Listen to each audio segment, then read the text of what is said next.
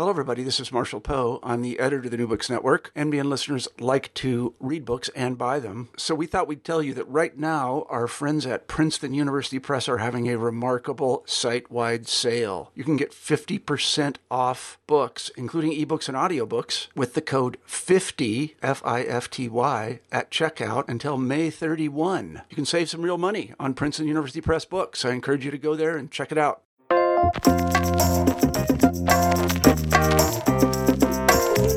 Welcome to New Books in Language, a podcast channel on the New Books Network. I'm Nathan Bierma. The success of a translator may seem to lie in going unnoticed. The translator ducks out of the spotlight so that the original author may shine. Mark Palizzati challenges that idea in a provocative treatise on his craft called Sympathy for the Trader, a Translation Manifesto, published earlier this year by the MIT Press.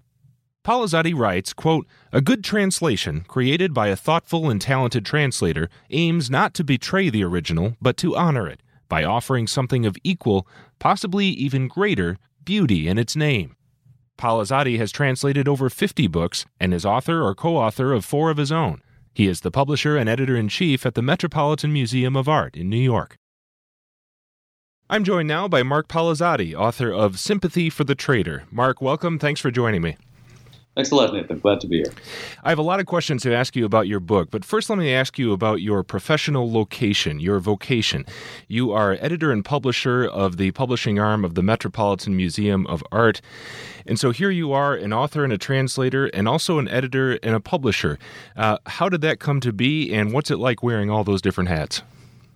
Well, what it tells you right off is that I'm a thorough book nerd. I get to do that on weekends and on weekdays. I'm very lucky in that regard. It really comes out of my love of writing, my love of books. I've been a publisher for about 35 years now, which is almost as long as I've been writing and translating. So the two of them really happen in parallel. But one of the things that I find particularly useful about it, aside from the fact that I love publishing and I enjoy my job, is that all of these activities overlap and all of them inform each other. So, for example, what I do as an editor informs what I do as a writer. What I do as a writer informs what I do as a publisher. What I do as a publisher informs what I do as a translator. All of them are ways of increasing my skills in each of them. Perhaps the obvious follow-up question is, do you publish translations? And when it came time to publish this book, was there any thought of keeping it in-house? No. I like to keep church and state separate. So my writing and my translations happen with trade publishers, and I work in art book publishing for my day job. So it's actually a fairly separate thing. So this book is called Sympathy for the Trader, a Translation Manifesto. Perhaps a lot of readers are familiar with the Italian idiom that's behind this title, but for those who are not, who is the trader and why does he or she deserve sympathy? Right. Well, the title is a play on an old Italian pun, which is traduttore traditore, which literally means translator trader, or the translator is a trader. Now, who made it up, when it exactly came about, we don't know, but it has been around for quite some time. And it has been one of those mainstays of translation commentary. And unfortunately, because it's so clever in Italian, it also seems to have gained a certain amount of currency, so that there are a lot of people who do feel that, in fact, the translator is always up to no good, either through incompetence or through some kind of evil intent. And the point of my book and the title, Sympathy for the Trader, was simply to try to rehabilitate the poor working translators who, in fact, are up to, I think, a lot of good, and are trying to do the best they can to bring literatures from other countries, other cultures, other time periods to us, in English in my case, in a way that both respects the integrity of the original, but also speaks to an audience today, which I think is actually a fairly noble pursuit. You know what's interesting is, as I've heard the idiom, and you've heard it and discussion of it a lot more than I have, but I've never heard it as saying that the translator is malicious, but just that being a traitor is inevitable. Translation is inevitably going to betray something that was there that cannot be conveyed into another language. Is that something to read into the idiom, and is that true of translation? Well, it is certainly something to read into the idiom. And to some extent, of course, it's true. No translation is going to be exactly the same as the original. That's an impossible limit.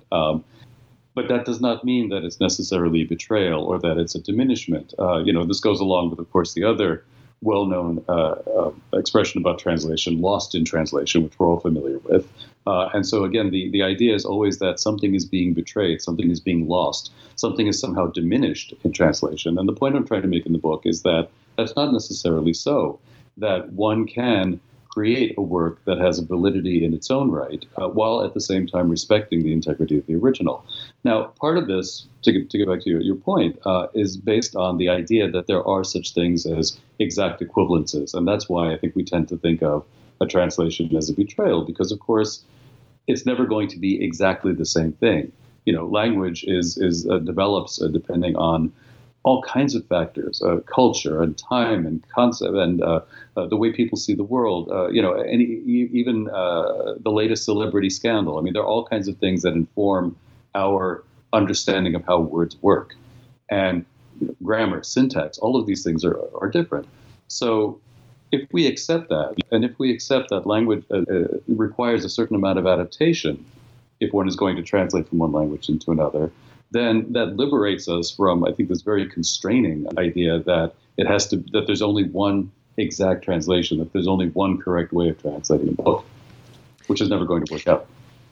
Definitely want to dig into these themes further, but before we do, I want to not let that little word manifesto in the subtitle pass without comment. Manifesto, I hear, and again, we're talking about how words land on your ear and what you associate with them, but I hear that as kind of fighting words. Here are the first principles that I will draw a line in the sand for. Why is this a manifesto? Right. Well, a manifesto is really nothing more than a statement of principles. It's a mission statement. So, yes, manifestos we tend to think of them as being fighting words, as being sort of belligerent. That's not my intent. My intent is really to state a principle and to make a defense of translation and to make the point that it is not an activity that is doomed to failure from the outset, but that's an activity that, first of all, should be celebrated rather than simply tolerated. Secondly, that it has validity in and of itself and in its own right. And thirdly, part of the manifesto and the polemic, if you will, is to take issue with a lot of translation theory, which, as far as I can see, often tends to be rather self-defeating in the sense that it reinforces the perception that translation is by nature impossible. My feeling is it's quite possible. It happens every day, and sometimes it happens very beautifully. All right. So as you said, your main thesis in this book is that translation can have a validity unto itself. It's not just trying to convey the original as directly and transparently as it can. It's out to create, at least when it comes to literature, an aesthetic effect in the target language as it did in the source language. Let me give a couple key quotes from your book so that listeners can get a precise nature of your argument here.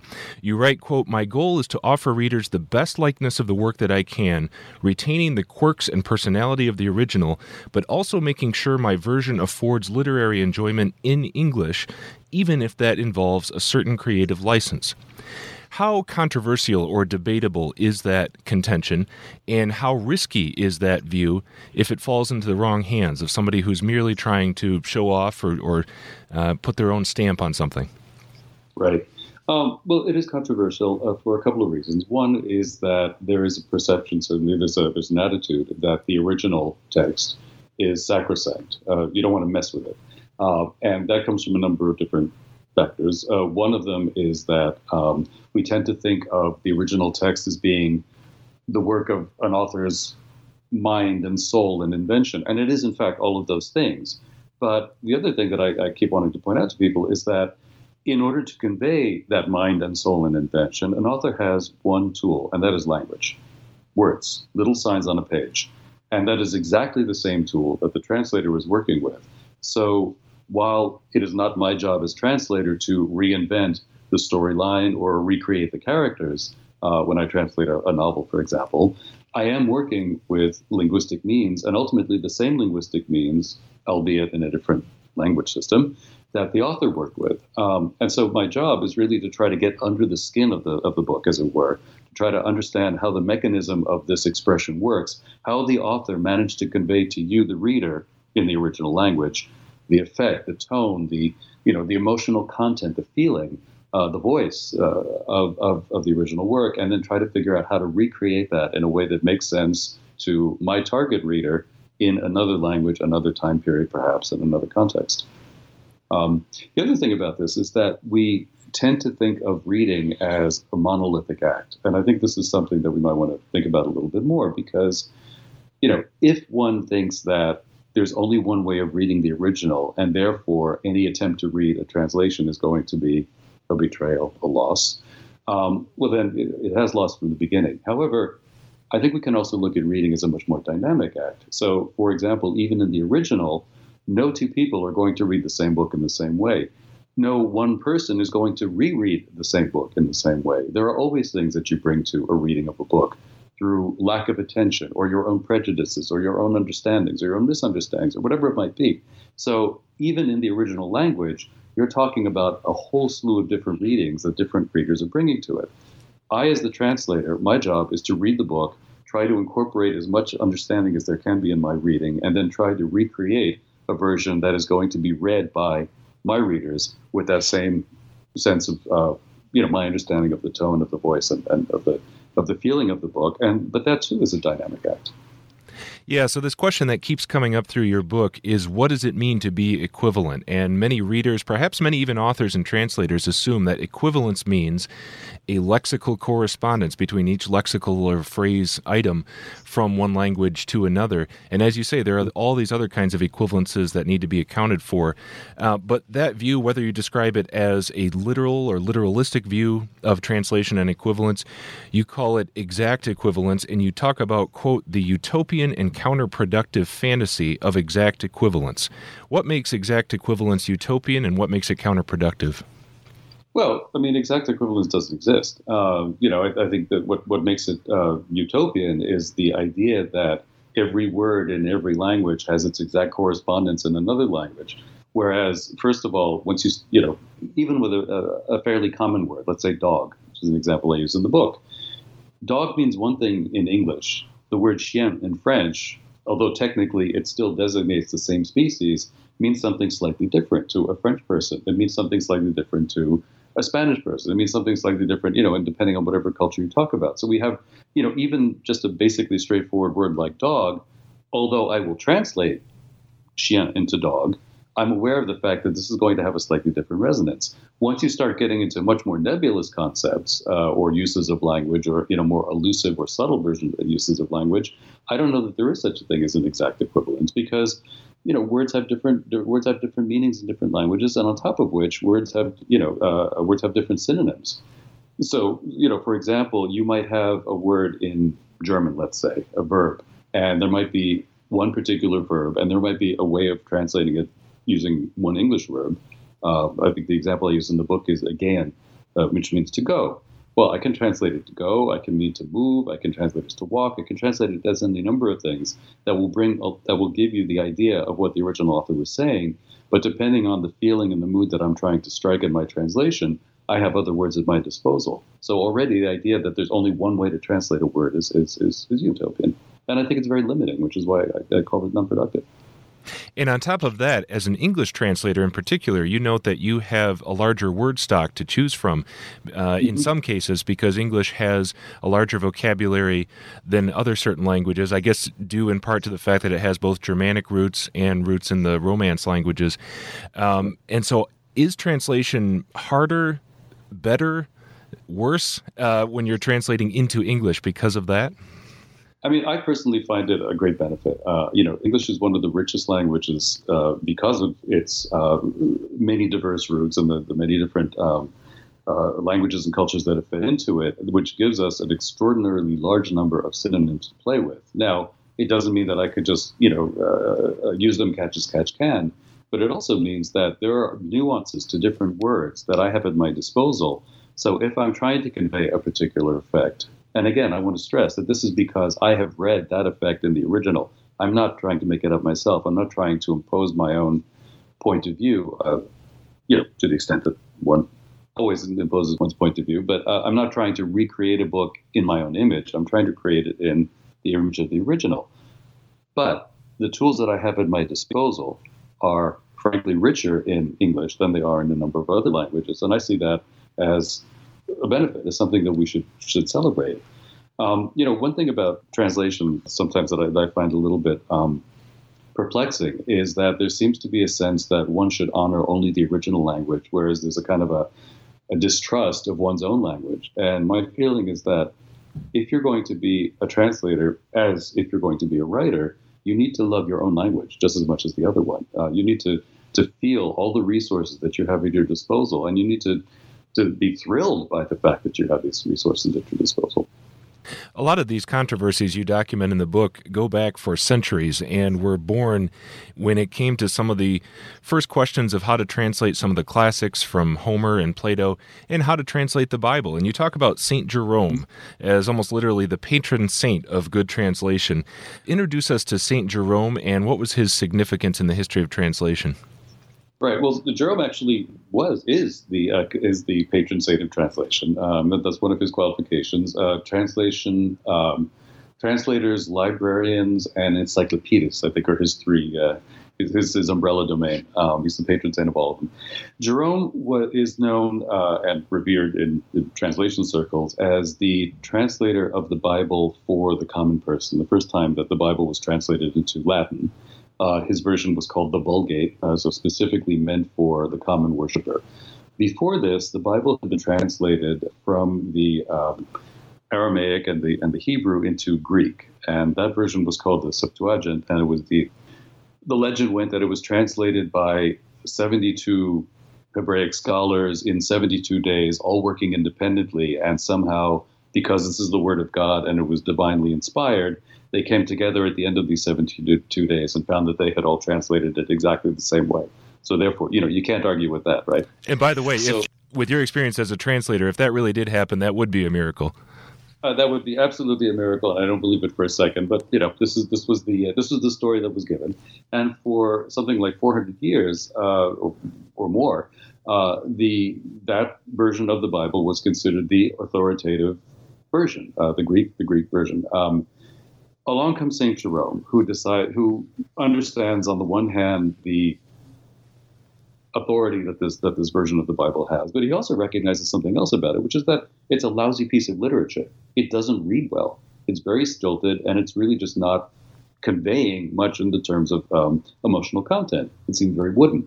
So he decides not to work from the Greek, but he goes back to the source text, the Aramaic and the Hebrew, and decides to translate it into Latin, but in a Latin that is accessible to the common worshiper.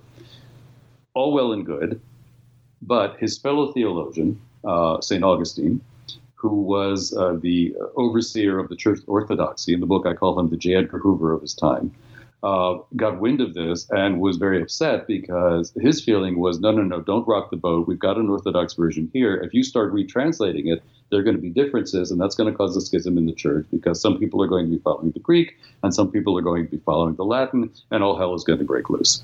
What you have here is really the beginnings of the same controversy in translation studies that has obtained now for centuries upon centuries upon centuries, which is the desire to be completely literal. In other words, this is the Word of God, you don't play around with it, versus the desire to be accessible.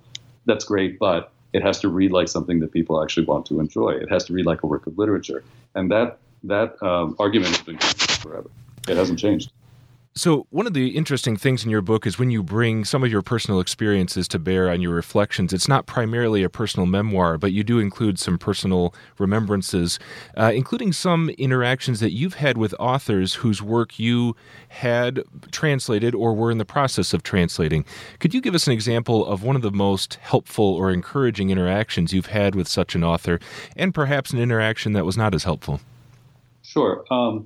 Probably the most helpful is simply the matter of trust and being able to build a relationship with an author, not necessarily on the basis of the actual translation, but getting to know that person so that I, as a translator, can have an even better feeling for who that person is. One of the relationships that I've most treasured in my professional life has been with an author named Jean Echenoz. He's a French novelist, still a very good friend of mine. I started translating him in the mid-1980s. And although we don't actually work together in that regard, we're still good friends, and I still see him when I go to Paris.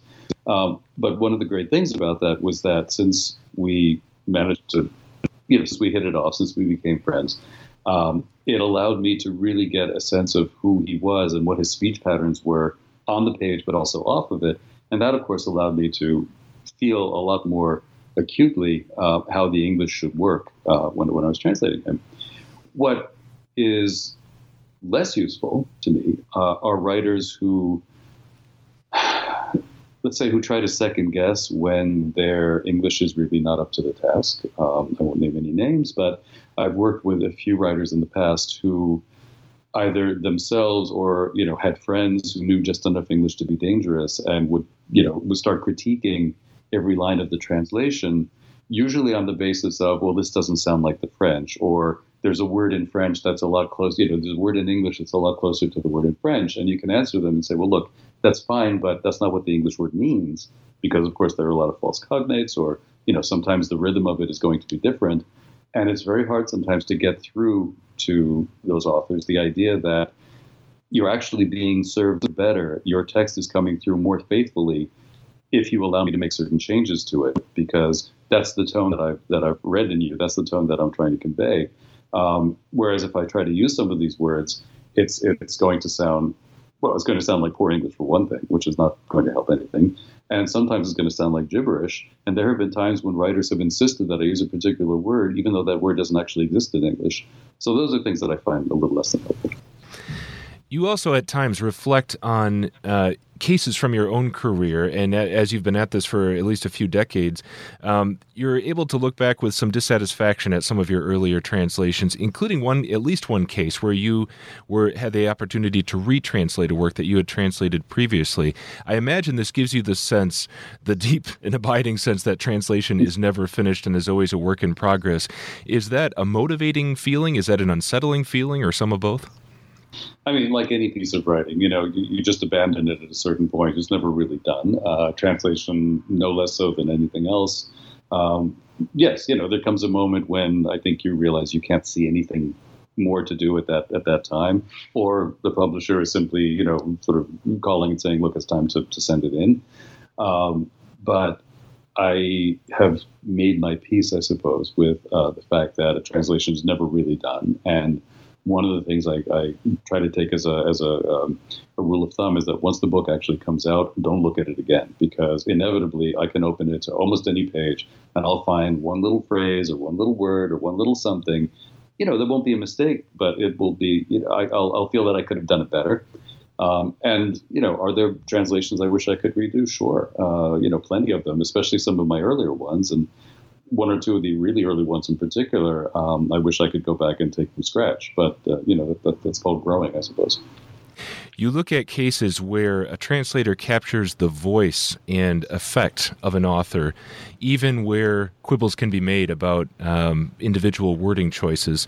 I think the example that stands out, I believe it's Moncrief translating Proust, and you say, here's a translator, and this has been apparently widely recognized, that this translator caught the spirit of the work and the spirit of the author, even though numerous quibbles can be made. Can you give us a sense of what it's like to try to translate the voice of an author? How do you know when you've done it, and how does that come to bear sentence by sentence, page by page as you work? Yeah, I mean, how does, I don't know that there's any actual set answer for it. Part of it is instinct. Part of it is just your own feeling. I don't mean to be vague. But as much as I tried to quantify it in the book, ultimately what it does come down to is, do you feel the text? And if you can feel that text, can you feel it in the version that you produced in English? And to me, a lot of it really does come down to, I know how I've read the original. When I read back my English translation, do I react to it in the same way? Do I feel it in the same way? Is that reading experience similar to me? And if it's not, then that means that there's still work to be done for a variety of reasons, because the tone is not quite right, because the economy of language is not quite right. I've been working for the last several years on books by Patrick Modiano, the French novelist who won the Nobel in 2014. And one of the things that really distinguishes Modiano's prose, two things. One of them is a kind of a sense of wistfulness and a kind of a sadness that underlies no matter what he's talking about. The other thing is his incredible economy of language. He says so much in so few words. And so what I'm constantly looking out for when I'm translating his books is, on the one hand, trying to preserve that sense of wistfulness, which sometimes can mean, rearranging a sentence or figuring out a word with a slightly different sonority that conveys that tone better, whatever it might be. And also trying to maintain that economy of language. It's interesting because the rule of thumb is that French runs about 15% longer than English. It takes about 15% more words to say the same thing. Well, Modiano is one of the few French writers I know who can actually come out longer in English than in the original French. And so very often, part of my job is to then go through the draft and just pare out all the excess words to really kind of bring it down to a very tight, very, very spare kind of language, which in fact is much more appropriate and much more accurate for his work. Moncrief, I think, is a great example because, yes, as you've said, many scholars and readers have found all kinds of mistakes. I remember reading an essay years and years ago when I was a student where somebody was talking specifically about his Moncrief's translation of Proust, and they talked about an illustrated French edition that had been brought over to English, and they used Moncrief's translation. In one of the illustrations, you have a fellow holding a hoe or something like that, and in the translation, they used a completely different word, a shovel or a trowel or something like that. And he said, here, you see, that shows that Moncrief didn't know what he was doing. Well, to some extent, yes, these are flaws, and they can be and should be and have been corrected. Moncrief's translation has actually been revised twice over in its entirety by two other translators, Terence Kilmartin and D.J. Enright. So the version of the Moncrief that we have now has in fact been corrected and slightly revised for precisely these mistakes. But at the same time, there was a certain tone and sympathy that Moncrief had. Biographically, you could say part of it was that he and Proust shared a time period. They were almost contemporaries. Moncrief was a little younger, but not much. They both lived in a sort of Edwardian age. They both had, they both came from the same kind of privileged background. They both had sort of complicated personal lives, where on the one hand, they sort of had a public persona, and on the other hand, they had the private life that was very hidden and lived in a very different kind of milieu than the one that they were known for. So there are all these different things that allowed Moncrief to feel almost viscerally what was going on in Proust, and I think that still comes through in the translation. Now, as you know, Proust has been retranslated by a number of other extremely talented and competent translators since. And one of them was commissioned. The translation was commissioned by Penguin Books about 15 years ago by a number of different translators.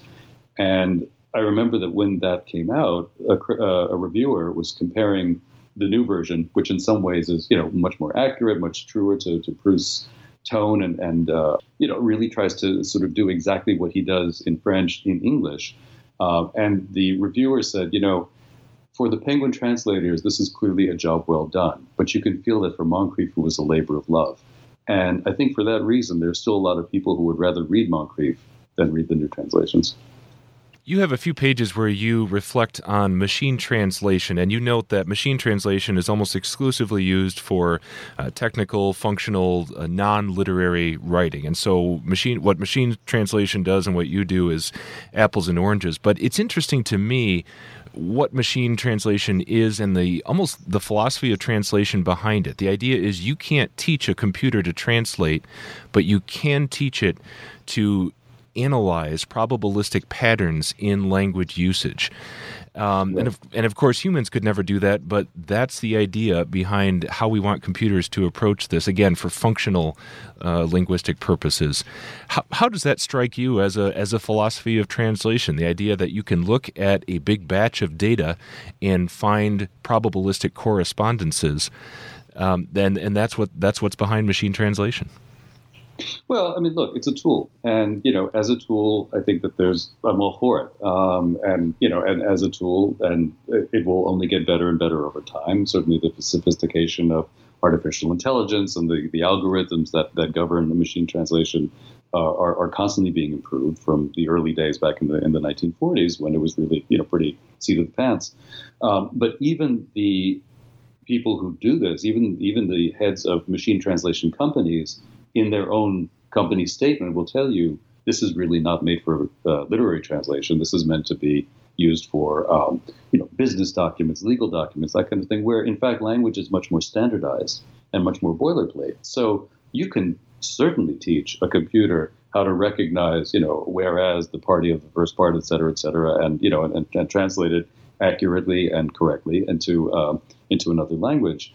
But that's very different from language that rests on nuance, or that sometimes violates the rules of standard syntax in order to get its effect. The computer doesn't really know what to do with that. The other thing to remember is that certain kinds of machine translation, let's say, for example, Google Translate, which a lot of people use. Now, that is wonderful if you're traveling. I use it all the time. If I can buy aspirin in a country where I don't speak the language, I can tap it into my phone, show it to the pharmacist, and he'll give me some aspirin. Great. I'm very happy for that. But that's very different from translating, the opening paragraph of Marcel Proust. What you do find if you go onto Google Translate is we need to remember that it's not really a dictionary. It's not really a translating software. It's a search engine. So if I were, for example, to type in French the first paragraph of Proust, I will probably get back something that actually sounds pretty close to Scott Moncrief. The reason I'm going to get back something that's very close to Scott Moncrief is that, in fact, the computer has gone out searching everything that's out there in the ether and figured out that what Scott Moncrief wrote corresponds to what I've just typed in for Marcel Proust in French, puts the two together, and sends me back, look what I found. Well, what you found is something that a human had already created. If you take something that's much less known, let's say a book that's never been translated into English, and you type that in and you try to get Google Translate to translate it, what you're going to get back is something that sounds basically like those instruction manuals that have been retranslated 15 times over from 18 different languages and make absolutely no sense whatsoever. And people have done this. I mean, it's it's an exercise that translators are fond of doing. One of my favorite examples, which I remember, was that a Japanese computer was asked to translate the phrase "out of sight, out of mind," and what it came back with in Japanese was the equivalent of "confined to an insane asylum," which, if you think about it, is a perfect way of actually translating "out of sight, out of mind." But of course, it means something totally, totally different. Computer couldn't tell the difference between that. So one of the significant linguistic developments of the last, you could say generation, the last century, is the spread of English as a global second language. And I wondered if you were about to comment on that in the book, if you would comment on how that would affect, let's say, the market for English translation. I can imagine it would diminish it since more people have ability with English, or on the other hand, it could increase it because more people are reading English. But I was really interested that you kind of took that question much deeper, and you said, what is the danger of a sort of global monoculture where cultural differences are erased or reduced to the point where we don't have the cultural riches of different cultures and different languages and different voices and perhaps different points of view.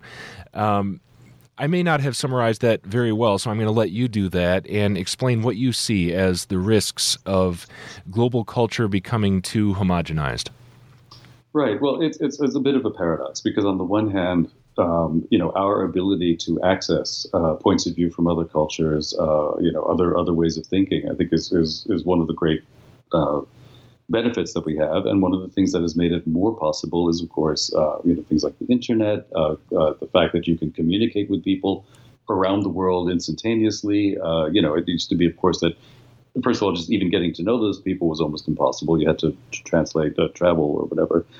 Then communicating with them was a long and cumbersome process if you did it. Now, you can talk to people in China, you can talk to people in the Middle East, you can talk to people in Latin America, with a push of a button. And that's all great. And that does translation as well, because that helps sensitize us, I think, to the fact that there are other cultures, other points of view, and we might actually want to be interested in them.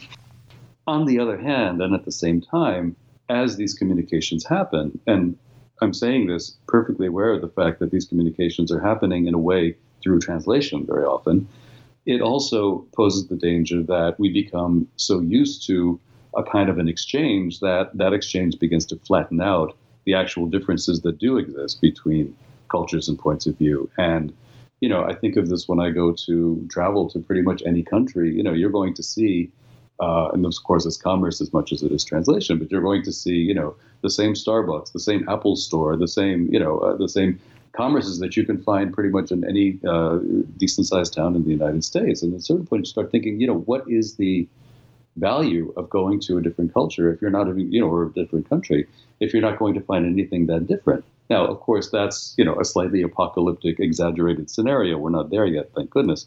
But it is something to keep in mind, because the flip side of translation and the flip side of that kind of increased communication and increased awareness that it gives is a kind of a flattening at the same time.